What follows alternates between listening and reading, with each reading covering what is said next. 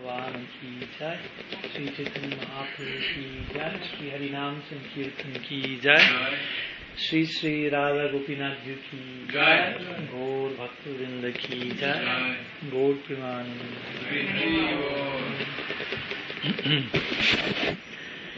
So my pranam to all of you. I'm very happy to be here visiting for the first time Czech Republic. You need to translate? No. Okay. But now with turns. I speak in a row. Okay. So this is my second visit to Europe in all these years, having been with the devotees, and Swami Maharaj and other devotees very kindly arranged some visits so I may get your association. Hopefully try to purify myself a little bit by engaging in Sadhu Sangha, Shravan, Kirtan, Seva with all of you. So I know about the Radha Gopinath Mandir for some years already, about being a very special portal, if you will, for darshan of different whole parade, of different sadhus from different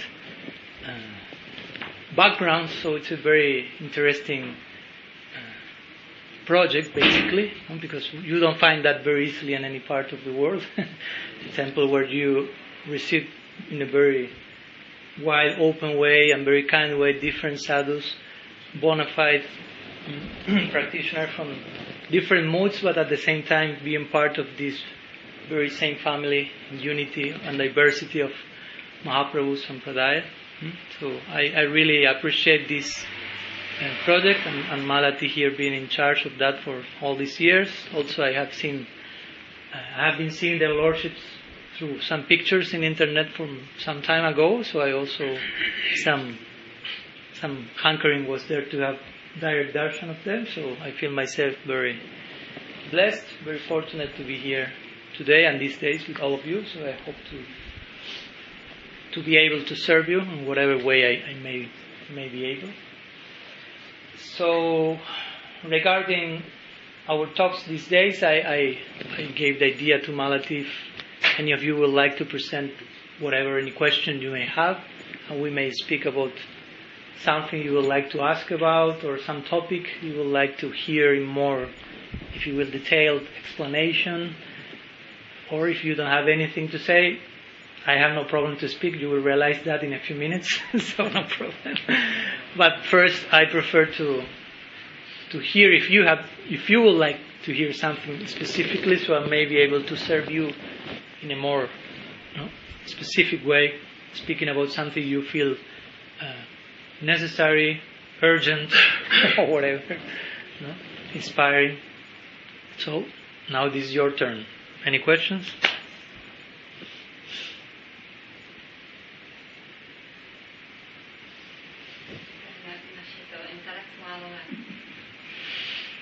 Someone told me that people from Czech Republic are quite shy. Yeah. They have given already that trailer, that preview.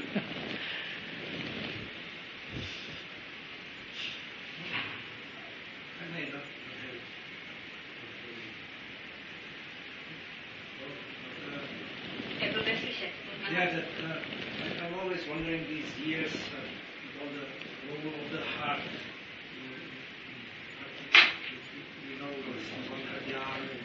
Little bit. That we have all kinds of gyan, knowledge from scriptures, from sadhus, sadhu, shastra, everything about it. Sambandha, Vidya, Jana. We have everything detailed and described. But I believe that the main or the key role in this bhakti process is our heart, but it's not so clearly described. If you can say something about the role of our heart. Okay. All of you understood the question, right? Okay. Can I ask you a little bit of water? Normal. Medium, yeah. What? Okay.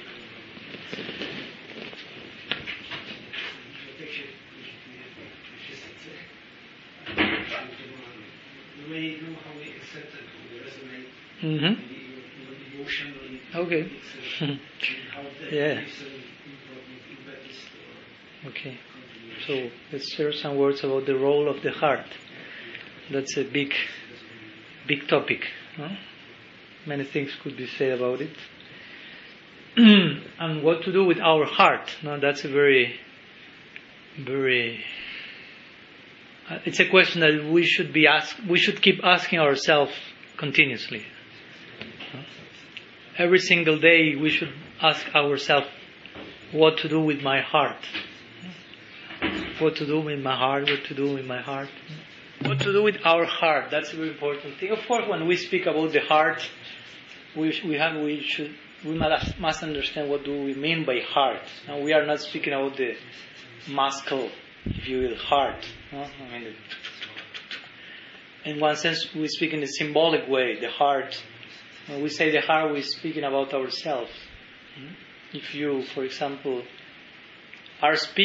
you are speaking about yourself, and you have to point to yourself, and you say, I think like this. Where does your hand goes? I don't know if in Czech Republic your hand goes to the same place than in South America. If you say, I am, where does your hand goes? I am, no. I think, no. Here, straight here. But no one never taught us, when you speak about yourself, you have to point here, because if not, you will be making ridicule. No. There is something that tells you, no, I'm here. Something's going on in this area. So we call that the heart. It's another way of speaking about the soul, because in the scriptures it is described how the soul is mainly residing in that specific area. So, what to do with the heart? Well, I also like to say some words about the head, because we have the head also. And we also should know what to do with our head in connection to our heart, because I think they are the two parts that we cannot live without them. If someone cuts our head, that's it, it's over. If someone takes out our heart, we cannot sustain, basically. We can live without one arm, 2 arms, without legs, or without heart, without head, not possible. So, what to do with these two important elements? How to harmonize them? Srila Prabhupada will say, too much, he will say, philosophy without religion, you know this famous quote, it's mental speculation. And religion without philosophy ends in sentimentalism. Sentimentalism? Yeah, like emotionalism. So he said one will help the other to be imbalanced. So we should soften our heart. Actually, our whole process is to soften our heart, to melt our heart. The lordships are there trying to melt our heart. Scriptures speak of the heart as Bhaktivinoda Thakur, the Bhagavad, will say, if you sing Krishna, even if you say Krish, no? And your heart is not melting and tears are not flowing, you just do not need to end the whole Maha Mantra, the whole round, just the first syllable of Krish. Tears are not appearing as like waterfall. It means your heart is still a rock, stone-made heart. So we have to melt the stone. No? Big challenge. So day after day we are pouring the nectar of Sri Harinam over the stone-like heart, and as if you have a stone and you put like drops like fall from the stone, one, the other after 15 seconds, after 15, you will say nothing is happening there, no? But gradually the stone starts to melt. And here we are not speaking about any ordinary drop, but Sri Harinam.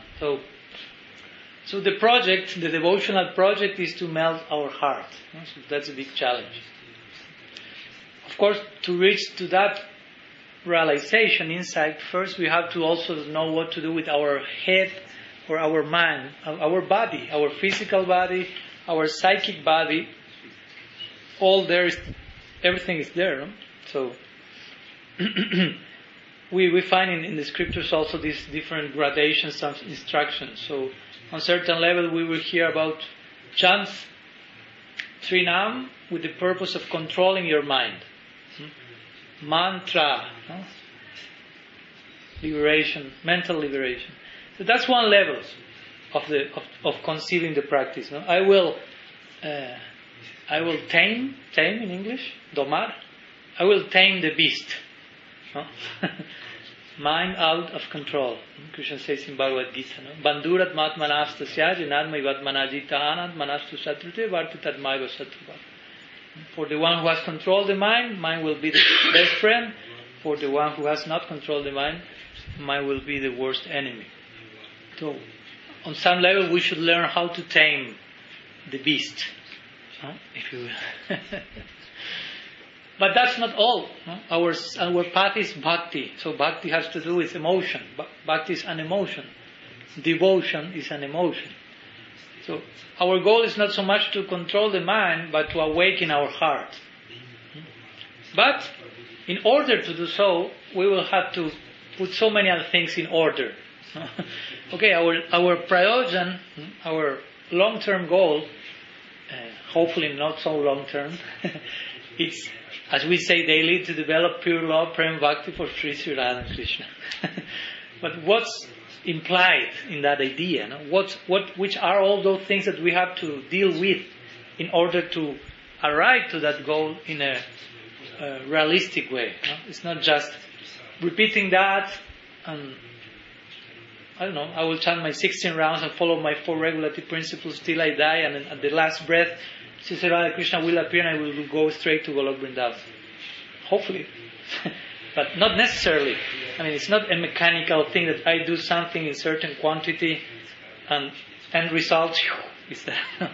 Of course, sometimes our acharyas have said that, like trying to inspire us, but of course our chanting, our practice should be with a particular mood, feeling, desire, basically. If I'm chanting but I do not desire to serve Sri Radha and Krishna Golok Vrindavan, Krishna won't be so cruel to send me there if I don't want to be there.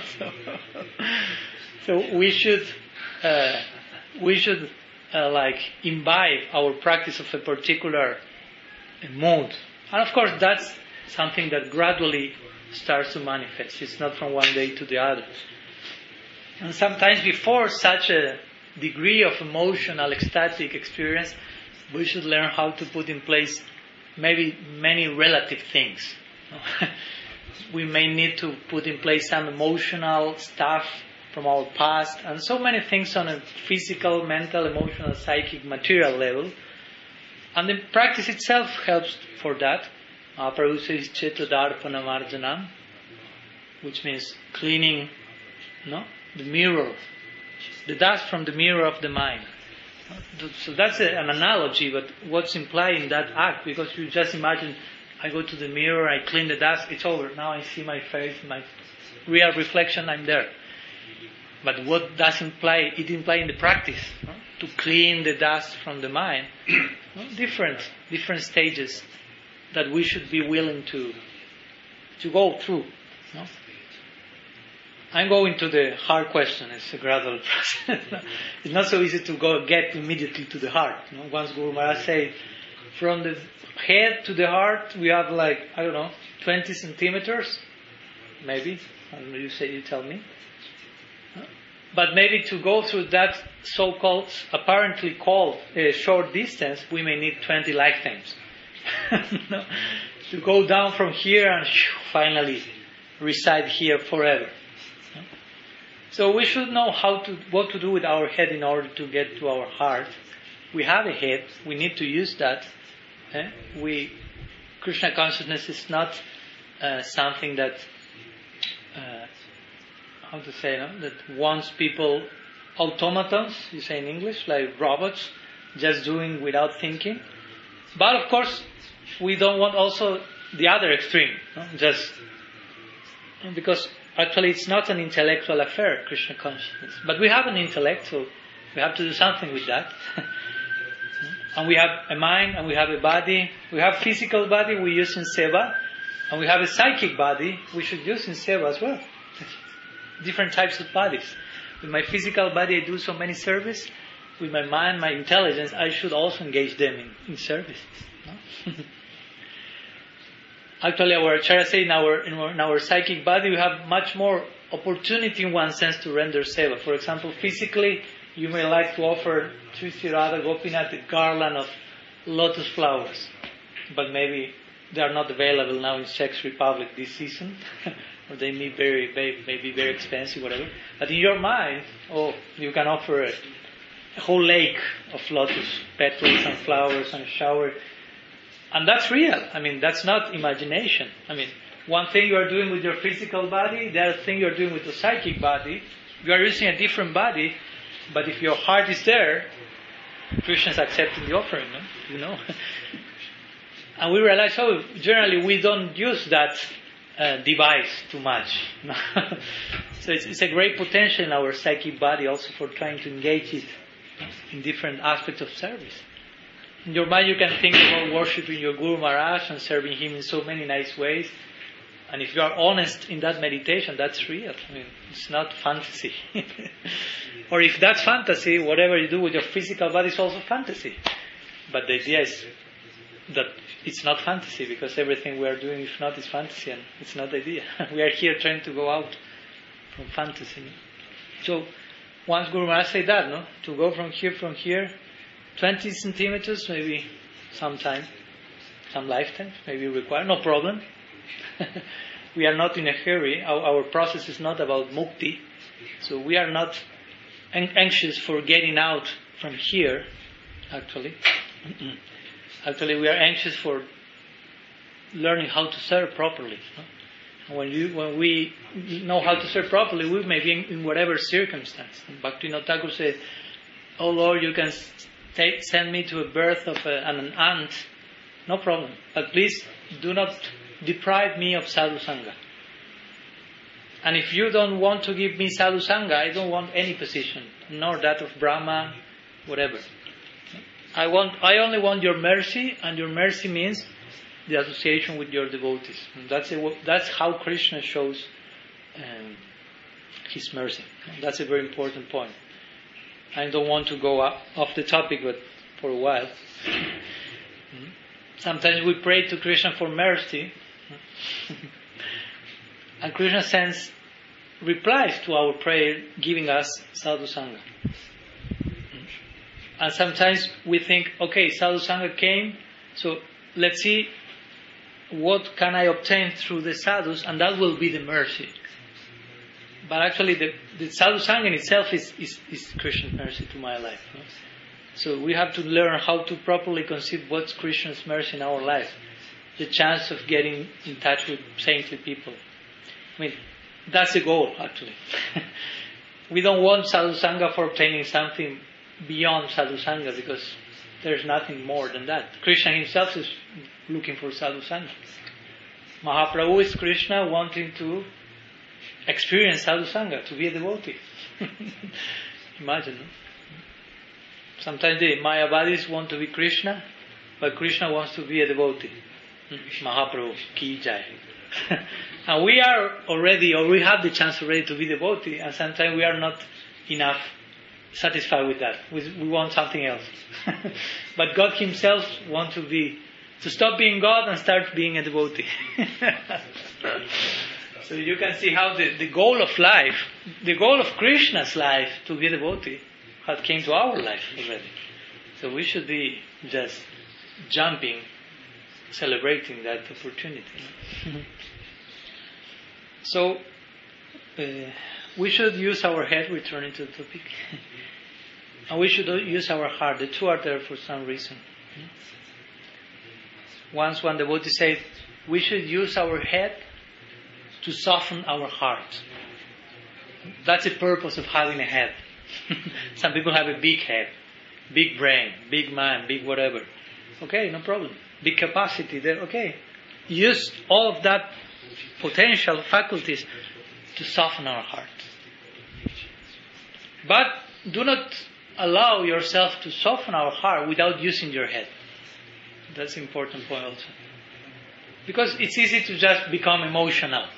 But you are not discriminating properly about certain things. I mean, you can go to the cinema and see Romeo and Juliet, you say in English, and you feel, I'm feeling so much emotions here. Yes, I'm sure. But that's not a philosophy-based emotion. You don't need too much philosophy to cry in the cinema seeing Romeo and Juliet. No? With all respect to them. Some philosophy is required to go beyond that. No? So when you hear Krishna Lila, Mahabharata, Ramayana, please do not cry in the same way as you cry in the cinema here in Romeo and Juliet. No? That will be sahaja. No? Oh yes, I'm so emotional, but with no concern about the, let's say, philosophical background of that. So bhakti is an emotion, but it's an emotion that is sustained in a philosophy. It's a very important point. It's not a cheap emotion. Cheap emotions are at that, cheap emotion. I mean, it's not difficult to feel, anger, wrath, envy. All those are emotions, I can assure you. Kama, Krodha, Lobha, Mada, Moha, Matsara, all that are emotions. Pride, lust, emotions. But you don't require philosophy for that. Actually, the exact opposite is required. Not to have any philosophy, and the result will be Kama, Krodha, Lobha, Mada, Moha, Matsara, all that. No? So you will be riding an emotional wave, but that's not a very ecstatic emotional wave. So when we speak about emotions in bhakti, emotions proper, actually the stage that fully corresponds with that is called bhava. So bhava is the preliminary stage to the prema bhakti, the ultimate goal. I'm saying this, why? Because sometimes we want to feel a lot of things now, but maybe we have to go through some stages in order to finally get those feelings. Because we may read about what Mahaprabhu, his associates were experiencing while chanting, the Goswamis, our acharyas. They say, I have to be feeling that, I must feel that. I'm not feeling that. I'm not feeling that. So, and you have to know why that's happening, what the motion is not coming. Because maybe you are in the third stage of the practice, let's say, Bharjana, Kriya, Narta, Nibriti, but you are expecting an emotion that corresponds with Ruchi or Ashakti. So that will come at the proper moment, but not now. But something is coming now, so you have to recognize what's happening now. Once one devotee said to Prabhupada Bhaktisiddhanta Saraswati, Gurudev, I'm chanting, but I don't feel anything. So there are different answers to that, but once he said, don't feel anything, okay, no problem, continue. The devotee said to Prabhupada Bhaktisiddhanta, I chant, but I don't feel anything. He said, okay, no problem. Like saying, and who said that you must feel something now? The point was, do not be so attached to feel something, that Krishna makes you feel something. Try to become more attached to make you feel Krishna something. Because very subtly, we may be conceiving the whole process as something that has to make me feel something. Deities have to make me feel something, Prasad has to make me feel something, devotee has to make me feel something, and I'm not so concerned about making the others feel something. So in a very subtle way, that there must be some exploitation there. Oh, Gurudev is coming. Oh, he will sing so nice, he will do this that likes me so, I like so much. But very subtly, you may be just enjoying your senses from what Gurudev is doing, but maybe you are not thinking, how can I make him feel something? Of course, you will say, who am I to make my Guru feel something? But in one sense, that's false humility. Because by his grace, you should be able to give some offering back. and please his heart in some way or another. Once, Bhakti Pragyan Kesava Maharaj says something very strong, minimum. And he said, when you take darshan, when your Gurudev is there, and you appreciate many of his qualities, and you glorify them, saying like, he's very humble, very tolerant, very whatever, has so much knowledge, but you are not appreciating his saranagati, his surrender, and thus you are not becoming inspired to culture that surrender yourself. Most probably, he said, you are just enjoying your senses with your Guru's qualities. Oh, he sings so nice. Oh, he knows so much. Oh, he smiled at me so nicely. And I'm not saying, it's bad. Gurudev's kind, he smiles, you feel okay, no problem. I'm not saying if Gurudev smiles to you, you should feel terrible. I'm not saying that. But we should be very careful not to just remain there in, they are making me feel something. But how can I reciprocate, basically? Ideally, we should progress into that idea. How can I reciprocate? Because when we start to realize the dimension of the gift we have already received, actually, if we really realize what we have already received till now, not what to speak tomorrow, now, today, if we really conceive that, we won't have the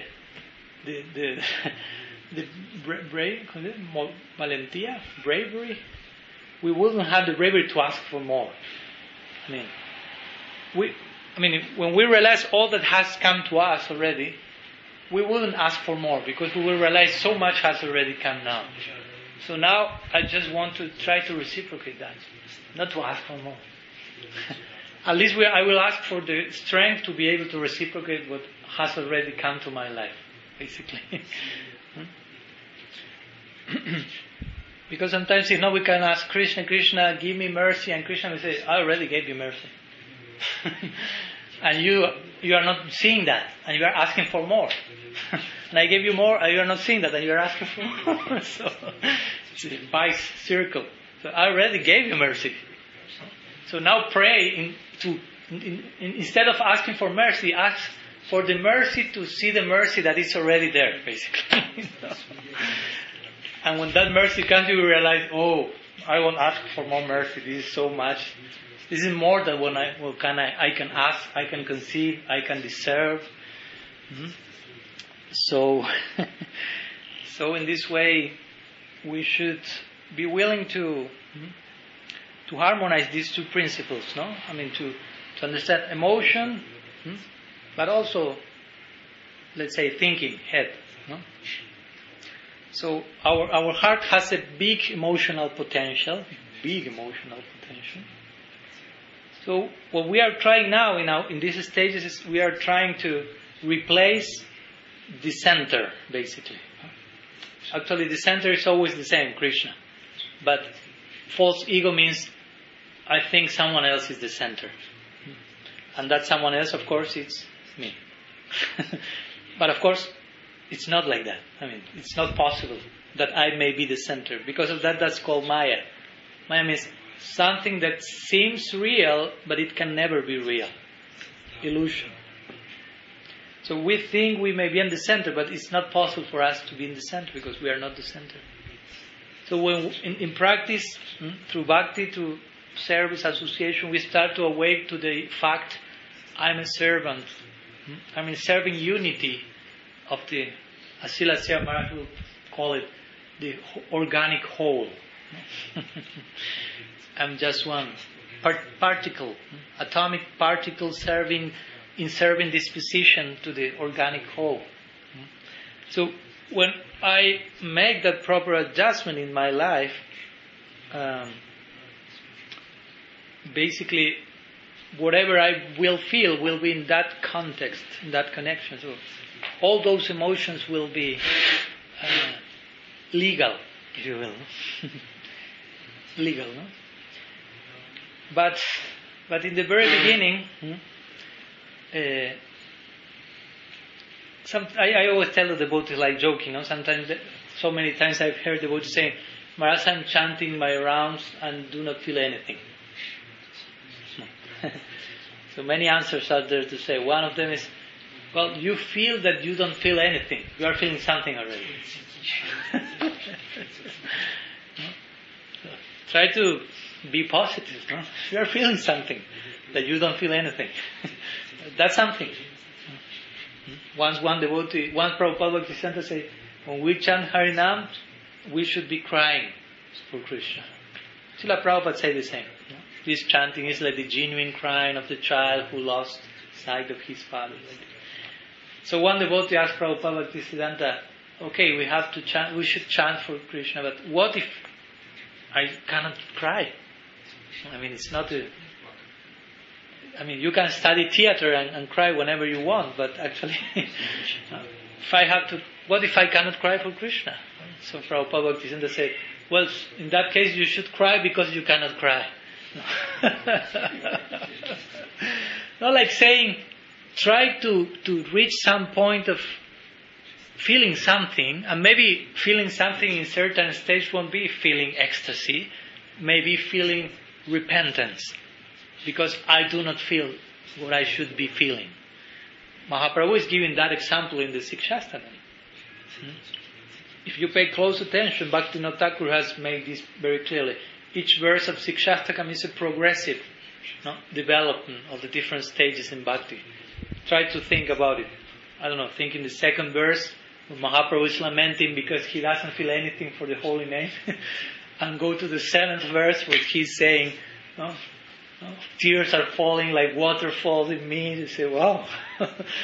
We recite the verses daily, but when you reach the 6th, 7th, 8th verse, if you are sincere, most probably, at least in my case, I feel, I'm not feeling this.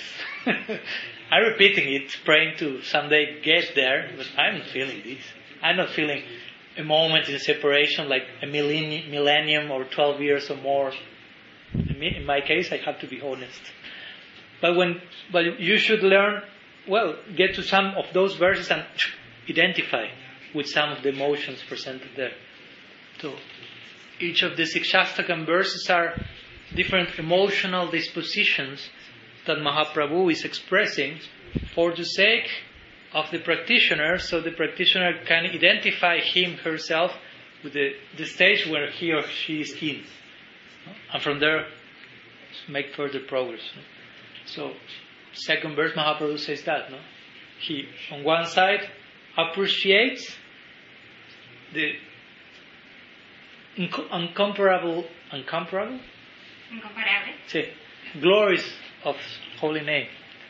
Nam Namakari Bahuda Niya Sarva Shaktis. You have unlimited names, Nam Namakari Bahuda Niya Sarva Shaktis. In all those names, all your potencies are there. Niya Sarva Shaktis. All Shaktis are present inside your name. And there's not only one name, but unlimited name, asankhya, uncountable names. Because each name of Krishna corresponds with a particular type of love that he is receiving. When Jasoda goes to Krishna and takes him on her lap, Krishna becomes Jasodanandan. At that moment, he's more Jasodanandan than Gopinath. When he's next to Radha, he's Gopinath. In the sense, there's a name. I mean, your mother will call you whatever name. He will call you my husband or whatever. There's a particular rasa, if you will, there. Particular relationship, particular name corresponding to the relationship. So many relationships with Krishna. He's Rasa Raj, Akila Rasamritamuri, so many names. So many potencies there. Tatrarpita niyamita smarane nakala. No fast or hard rules for chanting. The highest thing given in a very liberal way by Mahaprabhu. So that's too much already. But one more line at the end says Mahaprabhu, Durdaivam idrisham hajaninanura. But my misfortune is such, Durdaivam means misfortune. Anurag. Na anurag. Na means no. Anurag means emotion, attachment. What we are speaking, heart. Heart feeling something for them. So, all these things are in the name, but my misfortune is such that I don't feel what I know I should be feeling for this. So, misfortune means anarthas. Anartha means false value. So, there is one emotion there. Mahaprabhu is saying, I'm so unfortunate that I do not feel anything for the holy name. But actually he's feeling what? Repentance. And that's a very important emotion. I mean, try to understand that humility is also an emotion, tolerance, patience, repentance, proper repentance. No? And most probably we should properly go through them before feeling Satvika Vikar, all these ecstatic transformations described in the scriptures. First we should learn to go through another type of emotions. We should be willing to, one devotee say, if you want to offer a drop to Krishna, maybe a tear from crying won't come, but you can offer a drop from sweating in intense seva. If you want Sudha Bhakti, I will make a play of words in Spanish here. Uno tiene que sudar. To sweat in Spanish, sweat, you say Sudha. So you want Sudha Bhakti? Sudha. Of course, Bhakti is not only something external. There has to be something internal that takes you to do something external. But if someone is externally really engaged in seva, ideally it's because something internal is vibrating there in the heart that takes the person sincerely in that direction. So, in the very beginning we should be willing to go through these emotional initial dispositions. But in a healthy way. When I speak about repentance, I'm not going to guilty, you are a sinner, and you just end up maybe in a depression, hole or whatever, but in a healthy way. Once Thomas Merton said that, I like that a lot. He said, humility is a virtue, not a neurosis. Because you say neurosis, paranoia. Say, I have to be humble. Okay, but do not end in the madhouse. Do it properly. Because sometimes you force some level of humility or tolerance or even surrender. Sometimes we hear the word surrender and we may feel, I have to say yes to everything, I have to deny any desire personally, and maybe I'm not ready for such a level of surrender. But I may force myself into that, but with time, it will be difficult to sustain. I have seen so many examples along the years. Sincere people trying to do things properly, but without having the proper orientation in that regard, and conceiving things maybe in black and white. You are surrender, you are not surrender. You are devotee, you are karmi. You are a demon. Sura, asura. No middle point. Yesterday you were not devotee, today you got initiated, now you are devotee. You are on the other side. And nice, you are initiated, but it's not so black and white. Maybe before being initiated you are already devotee, on some level. And after you got initiated, you are more devotee maybe, but still the non-devotee is there in some part. So we should really be realistic with all these considerations when we speak about the heart. So yes, the heart is there, and we should be feeling something at every stage of the practice. Maybe in this stage we won't be feeling what the pure devotee is feeling, but we should be feeling what corresponds with the particular stage we are in. Because if we don't feel anything, we will get frustrated, and we may feel, this is not for me. That can happen also. I'm not feeling. But again, first try to inform about what you should be feeling in this particular stage. Because if not, you may be projecting an emotion that corresponds with 2 decades more. Or whatever, 2 weeks more. Or on the opposite. You maybe want to feel something that you no longer should be feeling. That happens also.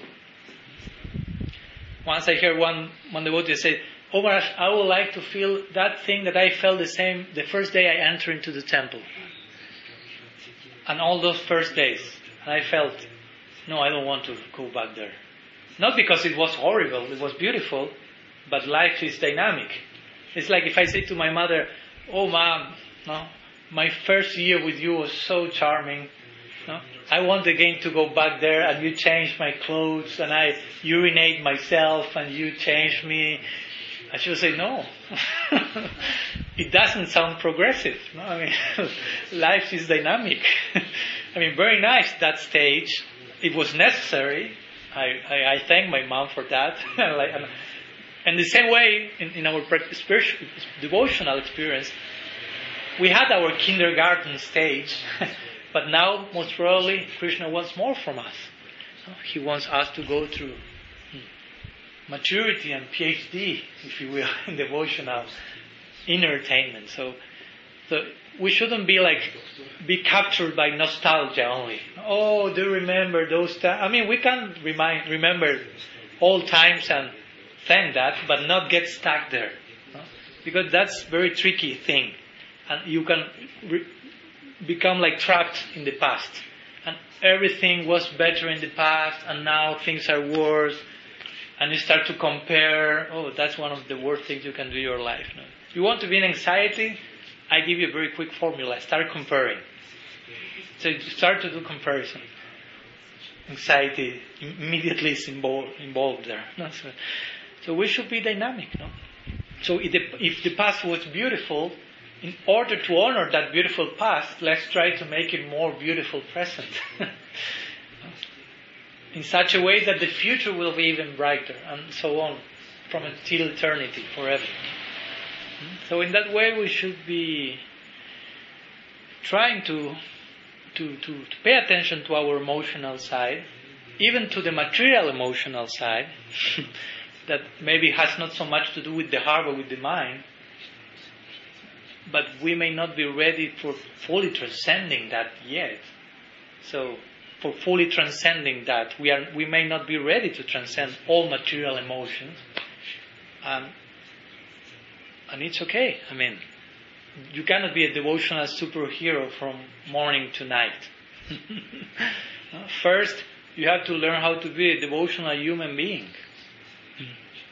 And after that, try to be a devotional superhero. Because if not, in the name of transcending, you may even become inhuman, indifferent, hard-hearted, in the name of being transcendent. It's a very subtle thing there. I won't allow myself to feel anything for this, because that's material, that's temporal. Only I will feel for Krishna. But if you are not feeling too much for Krishna now, and you close your emotional door to anyone else, you become in some sort of limbo. Emotional limbo, you cannot feel anything for anyone. And that's not a very happy condition. So we have now a sense of identity, and we are constructing an eternal, perfect identity in the spiritual world. And that's a big project. But now we have to we should know what to do with my present identity, with my present emotions, feelings, even the material ones, that I know they are material, and I know I have to transcend them, but maybe I have to transcend them some years, some lifetime. And also one point, what does it mean to transcend something? No? Sometimes we understand transcendence as discarding something, dismissing. Okay, I realized this was Maya, I will transcend it. But no. Actually, transcendence means integrating things. What is already there, try to integrate that in a higher synthesis, in a higher expression. And that was transcended. For example, you have a family, and you had the family before meeting the devotees, you may say, oh, I realized that my family was material, I was attached materially to them, that's the root of entanglement, I have to transcend that, I've heard that so many times. I will follow the steps of the saintly kings in the Bhagavad, and I will leave them as the same way as I leave the stool in the bathroom, and all those quotes that you say like, oh. Now, if you do copy-paste and take that literally, that may be very delicate. So, actually transcending your family means not leaving your family, means transcending your false sense of proprietorship over your family. Family is not a problem. You are the problem. If you see your family as your family, your wife, your son, my house, this aham mameti, I, me, mine, that's the whole problem. Once Bhaktivinoda Thakur said that. Samsara, he defines samsara as I, me, mine. If your sense of I depends on your sense of me and mine, no? Do you follow? I mean, if according to what I possess, I am, that's a problem because nothing is yours. So that's samsara. That's what maintains the cycle going on. So you don't need to reject anyone. You just need to accept everything from the proper perspective. And the devotional perspective is capable of embracing whatever circumstance and transforming that into something spiritual. That's Yukta Vairagya. Put Krishna in the center, and that's all. Srila Prabhupada would give that example. In the material life, whatever we have is compared to zero. No value. 0, 0, 0. You may have 1,000 zeros. It still values 0. But Krishna is the one. So you put the one before all the zeros, all the zeros manifest value now. So all the previous things had value, but because you were approaching them without a divine perspective, there was no value. There was no value in your perspective, not in the other person. Everything has its value. So, well, some words I can continue speaking about that, but maybe there can be some other question or topic. If not, I can continue, no problem. What was the theater play about? Oh, basically the idea of the play was there were many characters. There was one main character who has there was some heart made, drawn, and the person was with the heart in his hand. He was trying to give his heart to one person, to other person, and all the different people were not dealing properly with that heart, basically. No? There was not ideal reciprocation. So different characters were there. No? My character was the wildest one, I think. He invited me to be like abortist doctor or something like that. No? And I entered into the play crazy, very crazy. It was not myself, actually. Or maybe that's my hidden monster. Well, everyone was playing a different character. The idea was that I tried to give my heart in so many directions, but people generally do not know what to do with that. No? That's the point. And of course, the happy end is he finally meets someone who knows what to do with that heart. No? Because that's very important. You go to you make the experiment. Go to the street and say to some person, "Excuse me, I would like to give you my full heart." No? The person will immediately call. How do you call here? Not the Uber, the one you are working? You will call that one, no? Immediately. Take me out of here now. Big commitment. Someone wanting to give me his full heart. That's too much. No, I don't want to take that responsibility. So one may be really frustrated in life, trying to give the heart and no thank you. Or they receive, but they take and your heart returns like you say like, well, this was not the idea, no? So well, of course, eventually you discover where to give your heart, no? In which direction to give our heart to really open ourselves. No? That's a very important point with the heart. No? Sadhu Sangha, we start to speak about Sadhu Sangha. So Srila Sri Maharaj explains in his commentary to the 4th verse of Upadeshamrita, when he speaks about revealing your mind to the sadhu, it's another way of saying revealing your heart. And he says very beautifully, if you want the sadhus to enter in your heart, first you have to let them enter in your heart.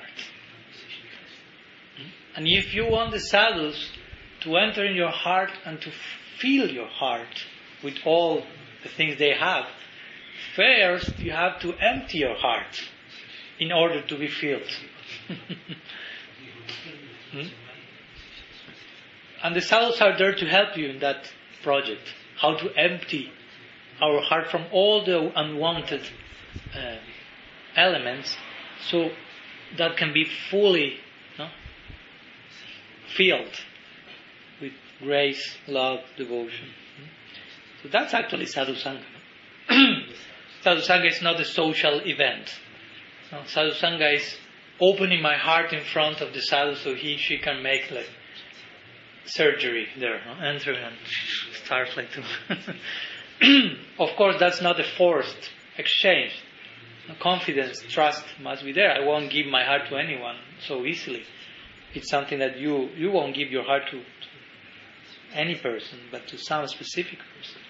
So at least we should find one person that we may feel, here's my heart. Do what you consider with that. You know more than me what to do with my heart. That's the whole idea of a sadhu.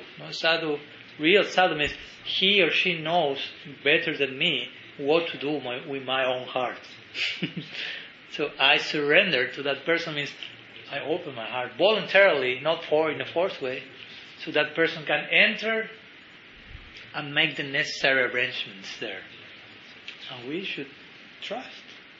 Even though it may appear that he's doing something weird, it's not weird. We are the weird ones. So, like when we speak about this, I don't know how to say it in English, the decorador de interiores.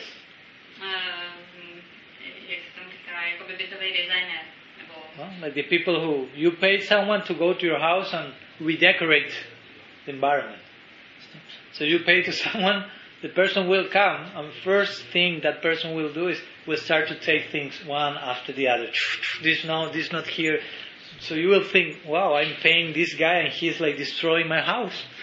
No, but he will say, no. I know what I'm doing. Just first, this is the first stage. After that, we will start the ornamentation properly. So the guru is doing something like that. You are investing yourself. You give them the password, the key of your heart. They enter and it seems they are like, and you're like, oh my God, no. Please, let that there.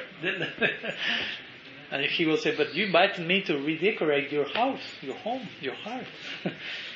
Trust in my style, he will say. And that's the test of our surrender, basically. No? If we say, okay, or we say, no, stop there. Okay. It's not a forced process. No?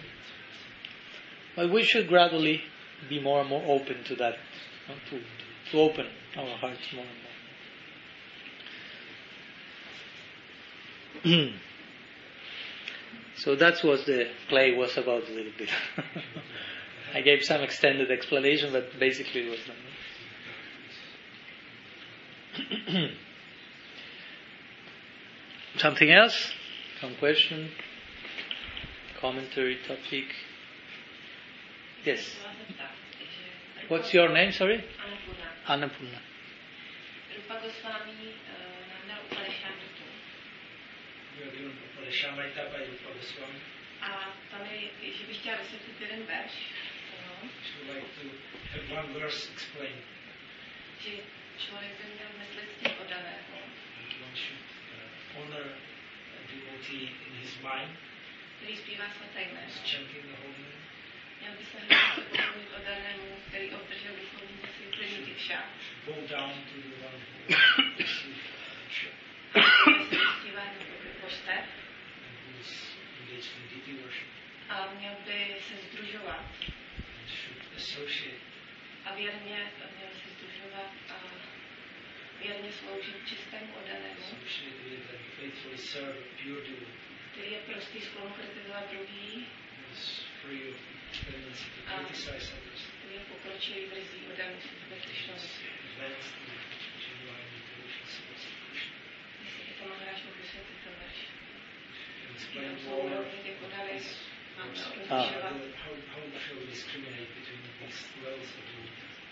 Okay. Yeah, that's a good question. Because we spoke a little bit about the heart, and we spoke about the head also, and the importance of the head. Also, one function of the head, if you will, is discrimination. Buddhi. Buddhi means discrimination. So discrimination is not a bad word. I mean, you can discriminate in a bad way in the world. No? You can be racist and all this, but you can also discriminate in the sense of discerning. This is called vivek or vichar. And that's necessary at some point. Srila Rupa Goswami in Bhakti Rasamrita Sindhu describes the three types of devotees, which are also described in this verse that you quote. And he mentions that one of the attributes of the neophyte devotee is that he doesn't discriminate too much. The intermediate devotee, he discriminates in a proper way. And the highest devotee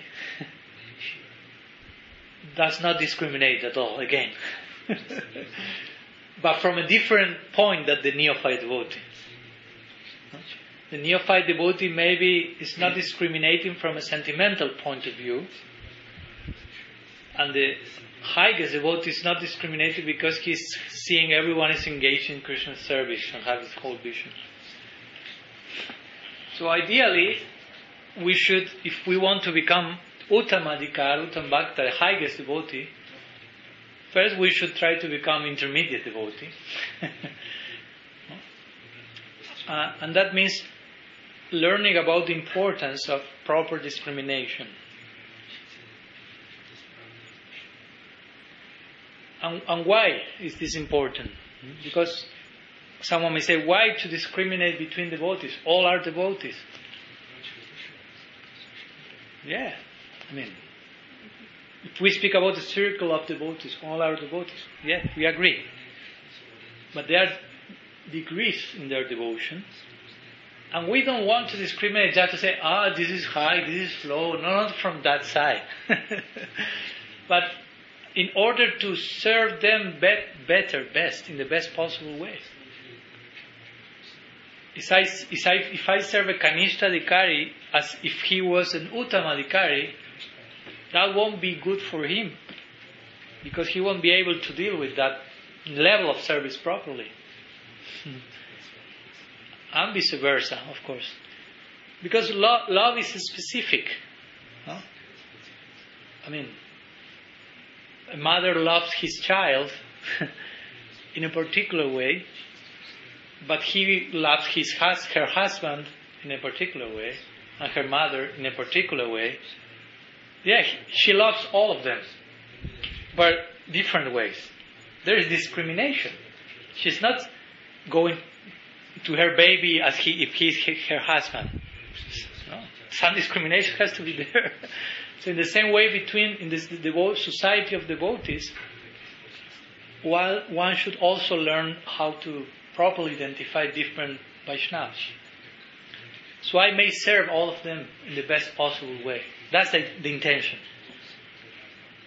So an initial neophyte devotee, it's not bad to be a neophyte devotee.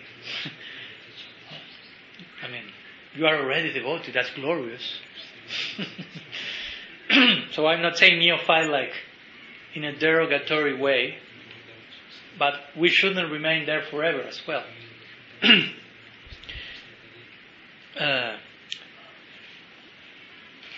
So, again, a neophyte is not so much feeling the necessity of discrimination, but we feel Rupa Goswami and other Acharyas are speaking to us, that's there. Discrimination is there. So it's important to understand different degrees of devotion, because if not, your practice still is not specific. It's very general. So in the beginning of our practice, we will be general, abstract, if you will. And gradually everything has to become much more and more specific. Naturally, not in a forced way. Like as I said the other day in Bulgaria. In the beginning we may arrive to Krishna consciousness being atheist, for example. God doesn't exist. So after that we learn or we feel, okay, God exists. And the goal of life is to love God. Okay. But that's too abstract yet.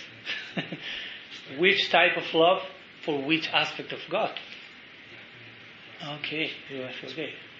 Okay, love, Prem Bhakti for Krishna. Okay, we are getting somewhere. So, but which type of Prem Bhakti for which type of Krishna? Because you have Krishna. First you have to reach Krishna. Some other may say, there are so many aspects of God, Vishnu, Bhagavan, Narasimha, Ram. Okay, Krishna. Okay, Krishna. Krishna Dwarka, Krishna Mathura, Krishna Vrindavan.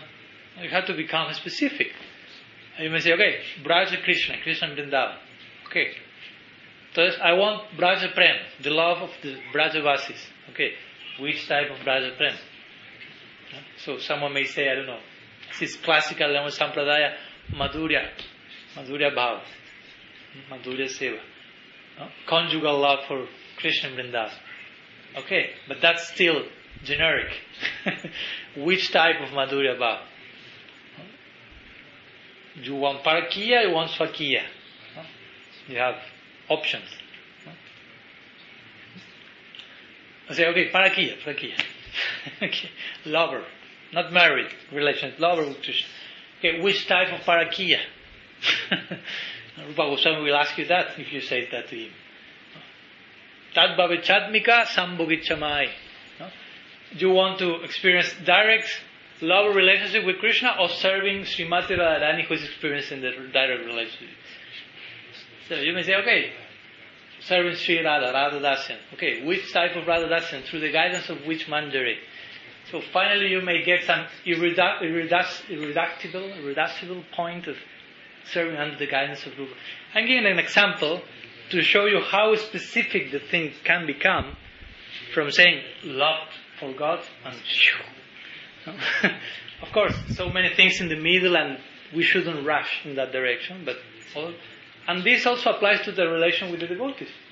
We say, we should serve Vaishnavas, honor Vaishnavas, yes, but which type of service, which type of honor, which type of love for which type of Vaishnava? We should become our feelings more specific, so we can render a better service to the other person. So, in this verse, Rupa Goswami speaks about that, how to reciprocate with the three levels of devotee, Kanishta, Madhyama, Uttam.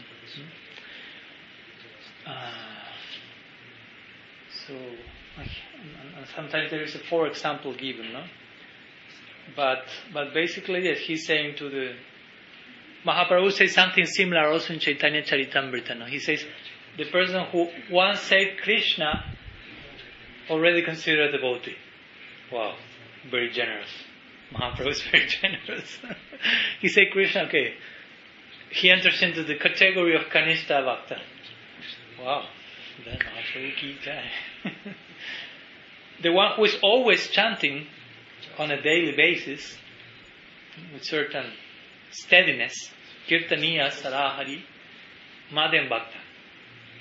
Mahaprabhu say later, the one whose only presence make others chant immediately, Uttam Bhakta. He doesn't need to even open the mouth. His only presence creates kirtan. He's living in kirtan.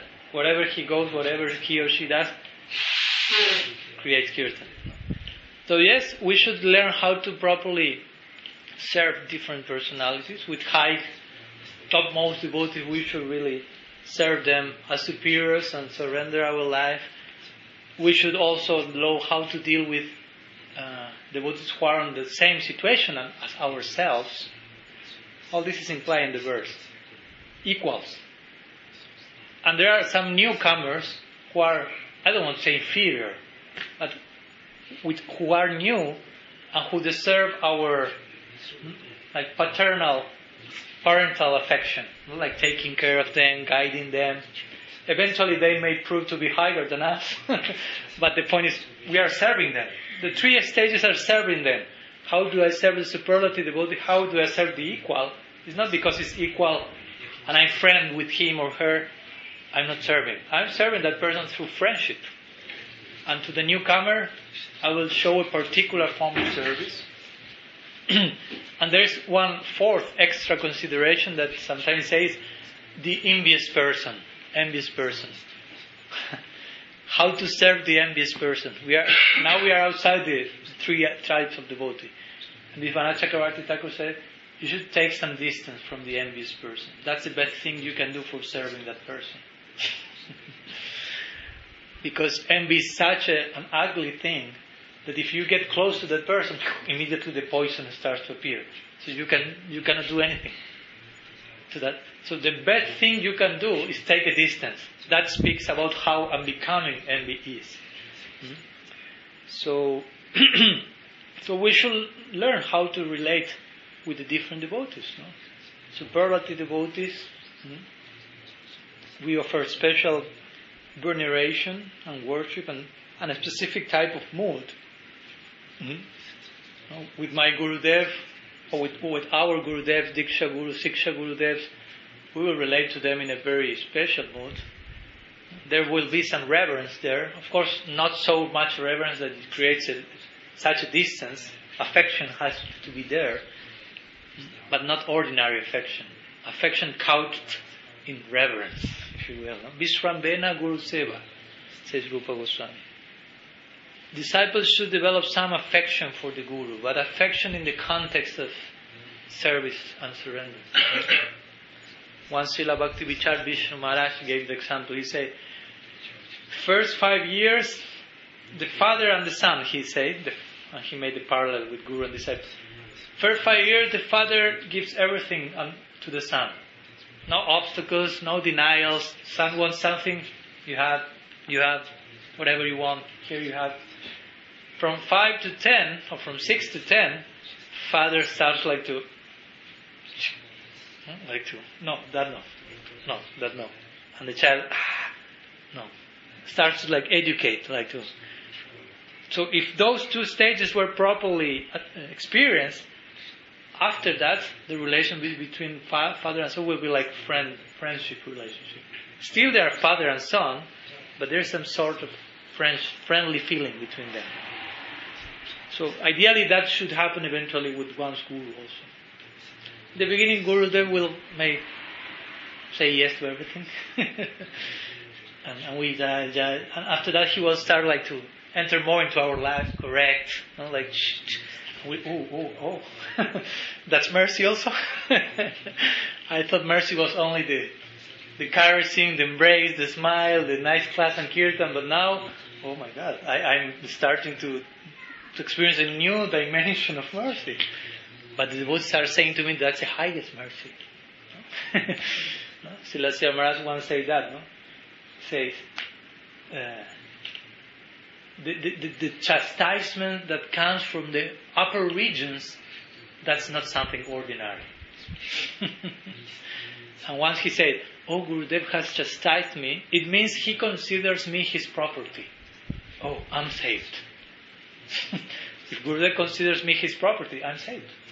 I'm his property. And for you to chastise someone, you have to consider that person your property. There has to be some confidence. You won't start to chastise anyone there. So there should be some nice relationship. And with equals, the relationship is different. No? It's very difficult, the relationship with equals, in one sense, because, for example, there was really a very nice article about envy between devotees. And the author said that generally our envy expresses with devotees, if we have envy, it will mainly express with equals. With someone who is very high, you will be like admiring and glorifying Jai Gurudev. And with someone who is very new, you won't be envious of that person because you are already, you think yourself, I am somewhere. He's just coming and I will help him, I will be merciful. But I don't have anything to be envious from him. But with equals, that's a problem. All that thing may start to appear, no? Sometimes all that, like manifesting in community dynamics and relationships and all the things. But that's part of what we have to go through, of course, no? Because we are preparing, projecting ourselves to the eternal community of Golok Vrindavan. That's the only perfect community. Don't expect any perfect community in this world. Try to perfect the community, but do not get discouraged if there are still some elements.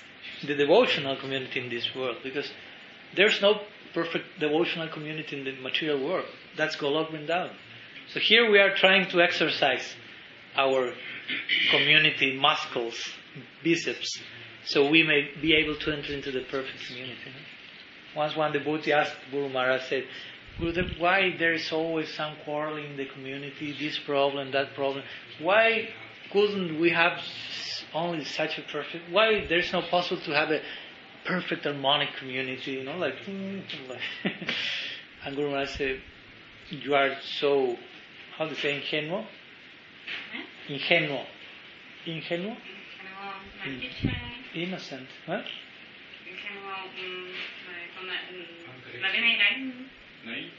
Naive, innocent. Yeah. So you are so naive, so innocent. We are not in Golok Vrindavan, he said. Like saying, those things are there for you to go through that also. I mean, there is some teaching there.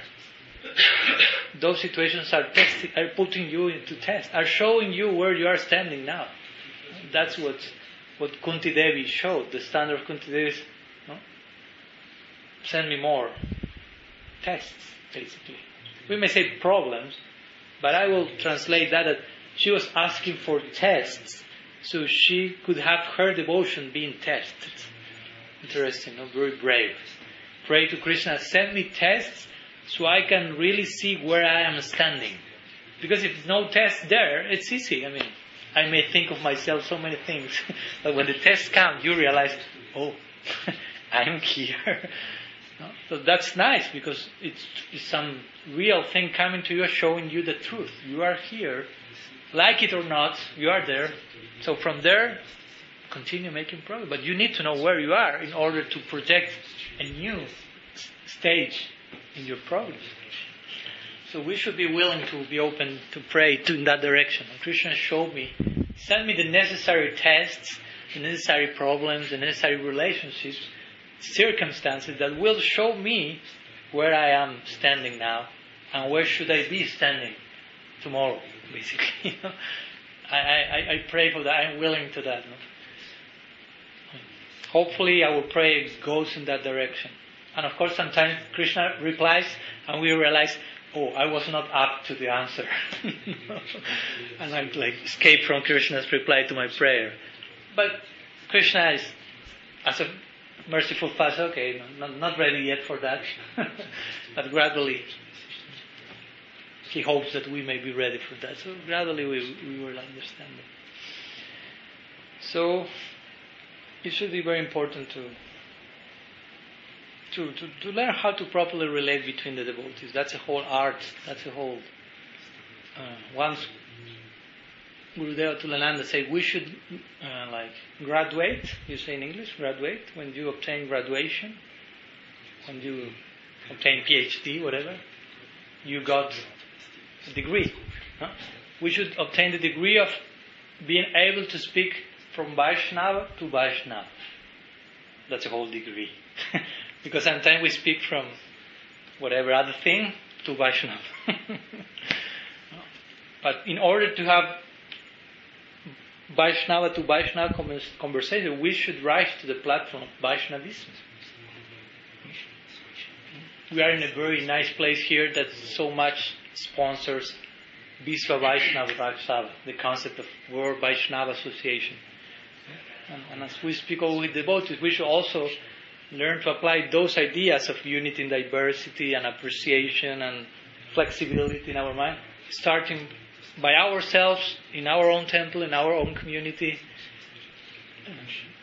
That's part of the project of Visva Vaishnava Raksava. Every single community is very important to express that. No? So, yeah, that's the all in all, no? Sadhu Sangha. Once Srila Bhakti Pramod Puri Maharaj was asked that, no? When he was, that was his 100th Vyasa Puja. No? He lived for 102 years. So he was a devotee from his very birth. More, of course. You can imagine 100 years of devotion. So someone asked the question, no, on the birthday, what's the most important thing you learned in this century of devotion? Try to imagine the question. To someone like Srila Puri Maharaj, no? In one century, the most important thing you learned, everyone was with their wanting to catch that. And he answered in a very simple way, but very essential way. No? And coming from him, if he says so, we should be willing to go deep into that answer. So he said, the most important thing I learned in these 100 years of practice is that without the devotees, I'm nothing. End of the answer.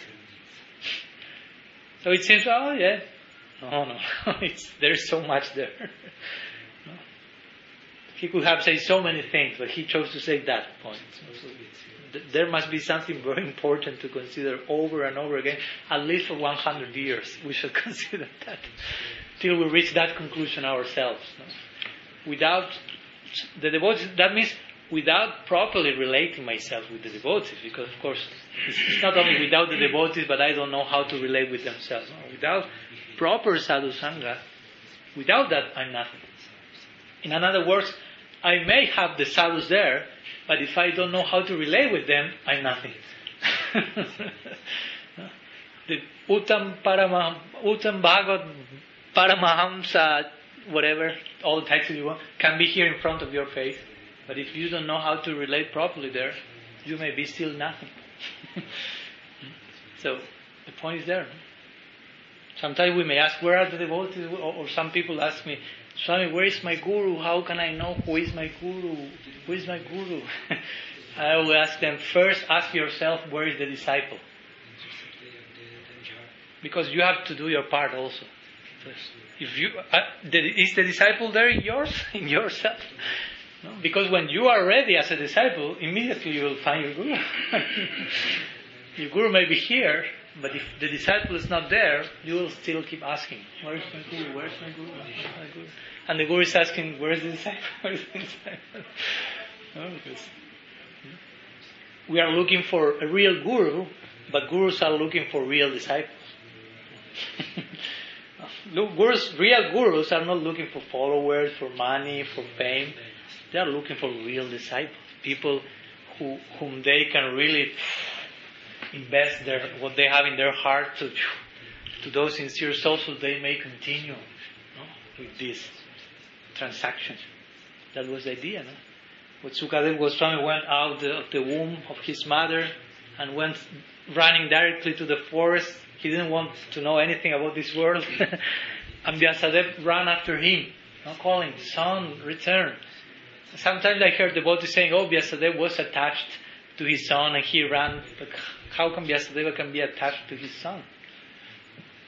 So actually the explanation is he was running behind Sukadeva because he knew he's a proper disciple, that I can share with him all the wealth I have in my heart. So I need someone like him in order to continue this.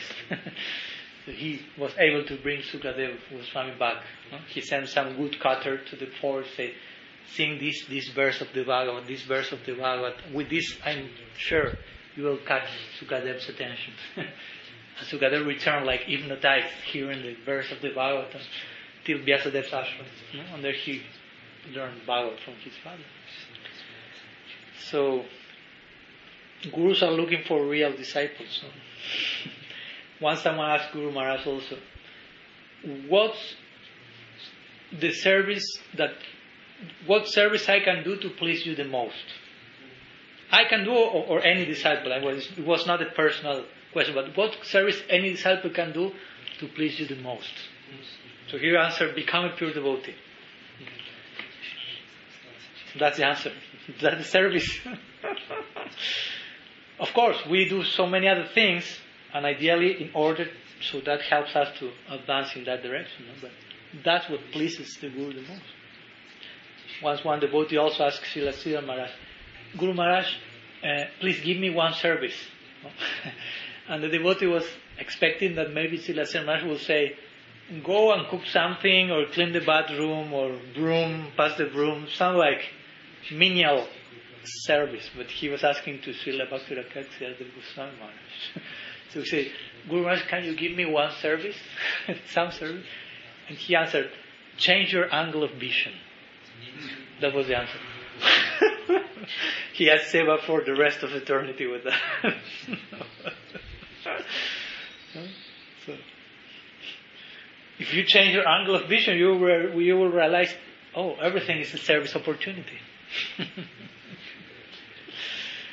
So in this way, we should gradually try to qualify ourselves more and more as disciples, God brothers, gurus. In one point, everything is synonym. The best disciple will be guru, naturally. Even though he's giving or not initiation. It doesn't have to do with giving officially something. But it's a guru, an acharya, someone who teaches with example.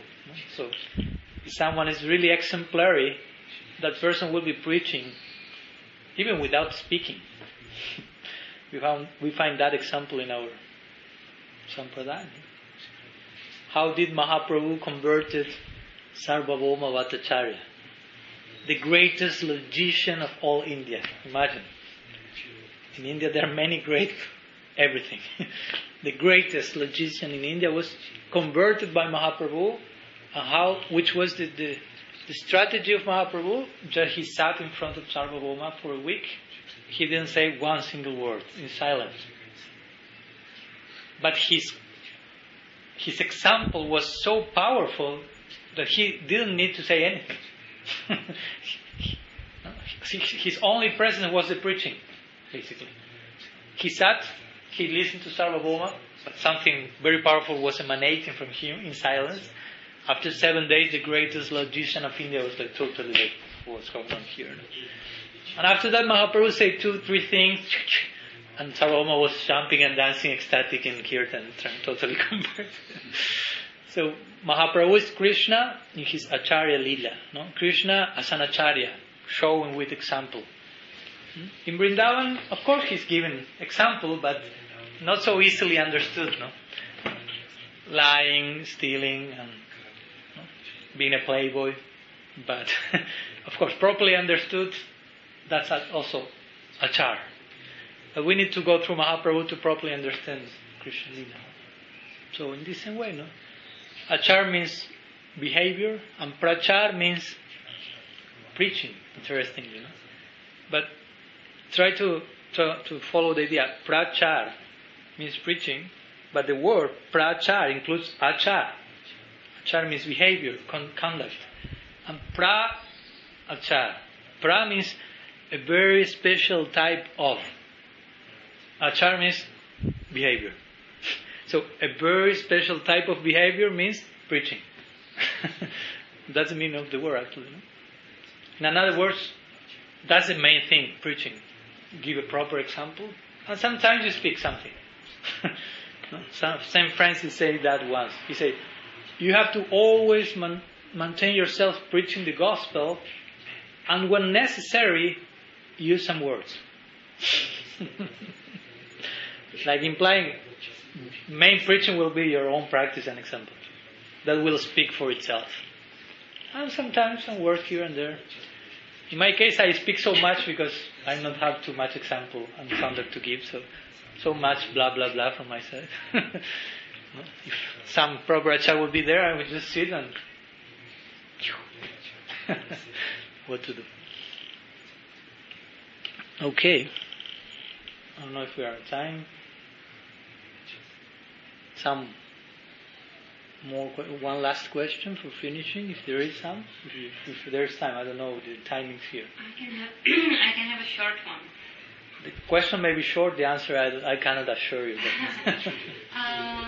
few times I have heard that we should consider ourselves to be rather on some kind of pre-Kanishta level than the actual Kanishta, something like with this, even under Kanishta. But I haven't found anything like that in Shastras, and I don't know if it is not some kind of over-humble statement or if it is... What sometimes has been said I never find anything like that also, like pre-Kanishta or whatever. But what sometimes it has been described, mainly what one disciple of Prabhupada Bhaktisiddhanta is like gradations between these three types of devotees. Because of course we say Kanishta, Madhyam, Uttam, but it's not like today I'm Kanishta and tomorrow I became Madhyam. No, I mean it's a very gradual process. Again, not black and white. No? Between black and white, you say there are 256 varieties of grey. No? So sometimes this is described like Kanishta, some general three divisions. Kanishta, Kanishta Madhyam, and Kanishta Uttam. No? Neophyte, intermediate neophyte, superlative neophyte. And like this, the same. Madhyam, Kanishta, Madhyam, Uttam, Uttam, Kanishta, Uttam, Madhyam, Uttam. But this like pre-Kanishta and all this stuff, I've never heard. But, I mean, if someone wants to explain some point using that term, I don't have a problem if that's properly presented. But pre-Kanishta will mean before meeting the devotees, basically. Before saying Hare Krishna, as Mahaprabhu said, he said once Kanishta. Conditioned soul, pre-Kanishta. The previous stage before entering to the first neophyte official. And being a Kanishta, again, being a Kanishta is a glorious thing. I mean, it's not a cheap thing. You already have some adhikar from Bhakti. Kanishta adhikar. And as I said the other day, a Kanishta may be a little bit sentimental, may not have too much knowledge of scripture, may not be discriminating too much, but may be really sincere, well situated, little naive, but honest. So if that person has proper guidance, eventually will become Madhyam, Uttam, etc. But if that Kanishta is not open to progress and change, when the opportunity presents itself for changing, and that Kanishta rejects the opportunity and sometimes even attacks that in a neophyte, sentimental way, that person can even stop being Kanishta and commit Vaishnava Aparad. So there is a risk, a bigger risk for Vaishnava Aparad in the Kanishta stage than the higher stages, as you can imagine. And if you commit heavy Vaishnava Aparad, you can even stop being a Kanishta Adhikari, because Bhakti can be uprooted because of Aparad. So that's the only delicate point of being a Kanishta. It's a glorious thing if you are honest, sincere, and have proper guidance. One example, no? One Kanishta devotee may hear a Madhyam Bhakta, a Madhyam devotee, who is giving a more, let's say, progressive discourse. No? Some ideas more substantial, or speaking about his guru in a more substantial way. And for a Kanishta, that's like it's a confusion. He can't understand and he thinks that's wrong. No? And he has two options there.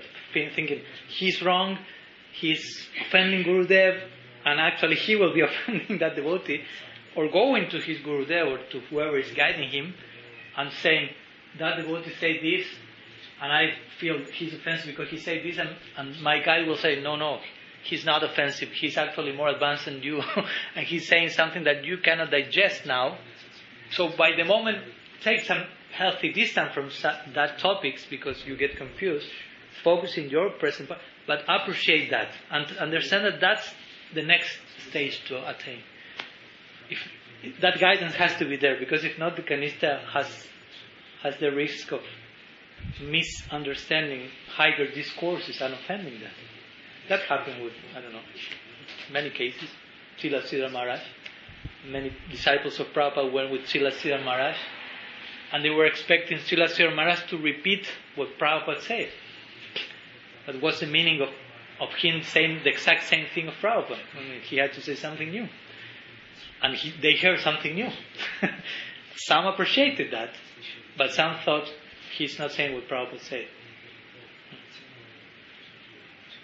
And from different perspectives, some may say, okay, he's not a bad guy, but he says something different, so in order not to be confused, let's take distance from him and let's stick with what Prabhupada said. But maybe they did not offend, but some others really offend. Say, no, he goes against Prabhupada, but actually he was saying what Prabhupada would say to them if he would remain alive, in one sense. No? But they were not able to appreciate. Because we may say Prabhupada said, but we may also say what Prabhupada should be saying now. No? Because the discourse is evolving, it's dynamic, it's not always the same. Of course, the soul is always the soul, Krishna is always the Supreme Personality of Godhead.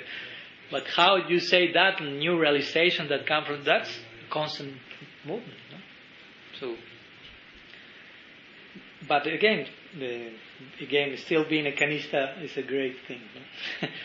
So we should appreciate that. No? There's one short story that, if you allow, I can share about that with Srila Bhakti Pramod Puri Maharaj and Srila Bhakti Rakshakshar Dev Goswami. Maybe you know it, very nice. Once Srila Puri Maharaj sent his disciples to hear from Srila Sridhar Maharaj. Srila Puri Maharaj was already quite old, he was not able to go himself, but he wanted to go. For him, Srila Sridhar Maharaj was his Siksha Guru, the immediate representative of his own Gurudev, especially in that famous moment when Prabhupada Bhaktisiddhanta asked Srila Sridhar Maharaj sing Sri Rupa Manjari Pad, but someone made Srila Puri Maharaj sing. And Prabhupada said, no, I don't want to hear a sweet voice, I want to hear Srila Sridhar Maharaj. So, you can imagine the situation. Try to put you in the position of Srila Puri Maharaj.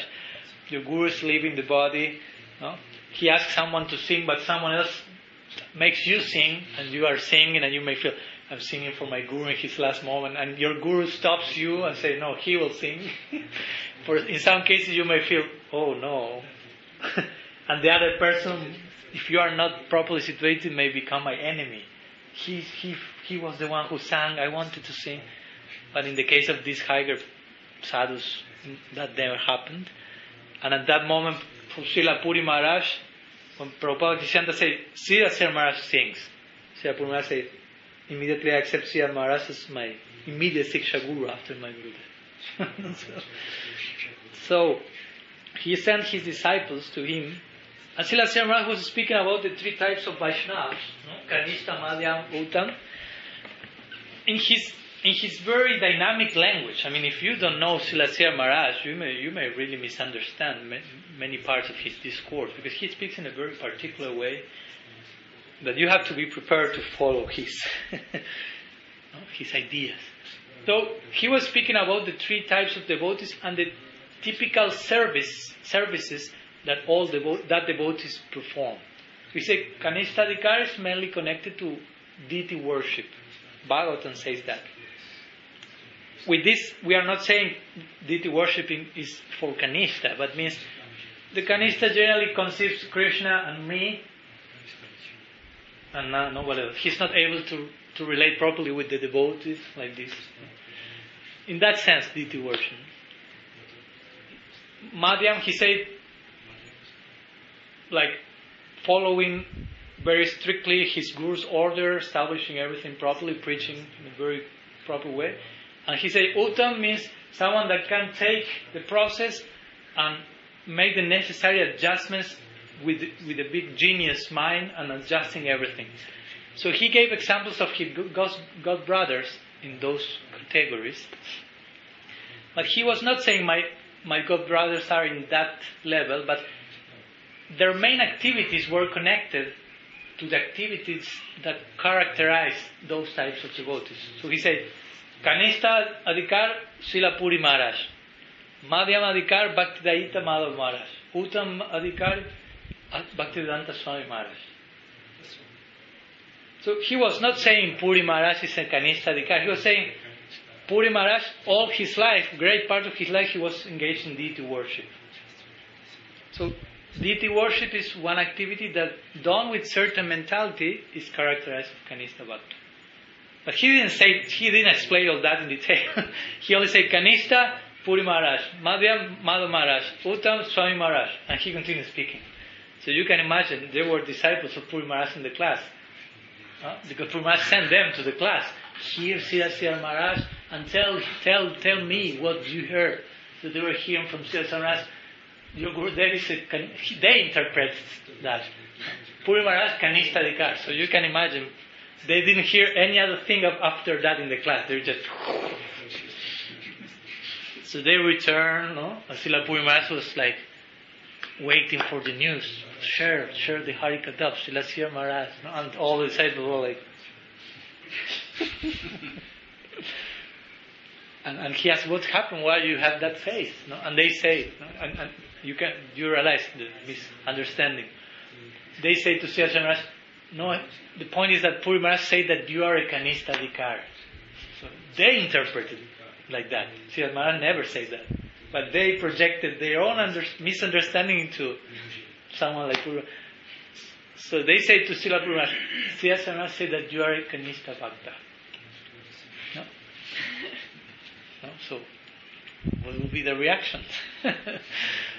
If we hear that, what will happen? No? Maybe. Who dares to say that I am a Kanishta Bhakta?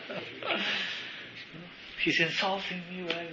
But Puri Maharaj, he heard that. He was already 100 years old. He took his two eyes and like trembling over his head and said, someone like Sridhar Maharaj considers that I have some adhikar for bhakti. Jai Srila Sridhar Maharaj. He started glorifying Srila Sridhar Maharaj. His disciples were going, okay. Someone who reacts like that is an Uttam Bhakta. Because Puri Maharaj considered I don't have even Kanishta, adhikar for being a Kanishta. I'm not even that. I'm pre-Kanishta.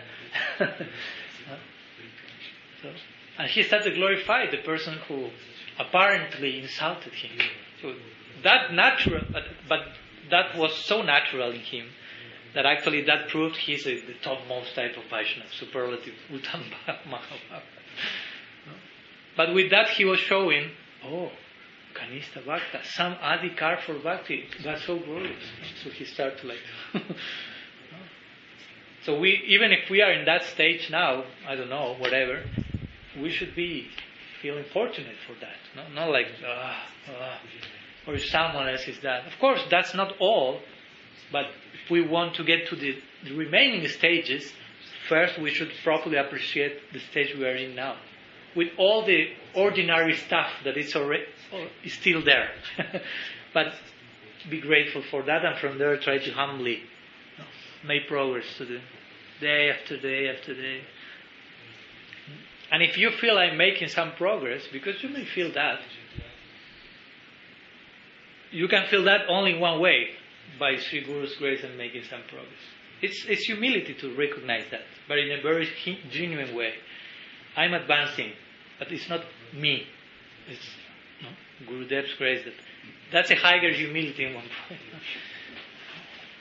Sometimes I give in the class and I'm saying things that I realize, what I say, what's interesting. Interesting words. But immediately I feel, but it was not me. I mean, it was not in my plan to say that, and after that I will say that. So it's not me speaking that specific thing. If some stupid thing is said, that's me. I take the credit for that.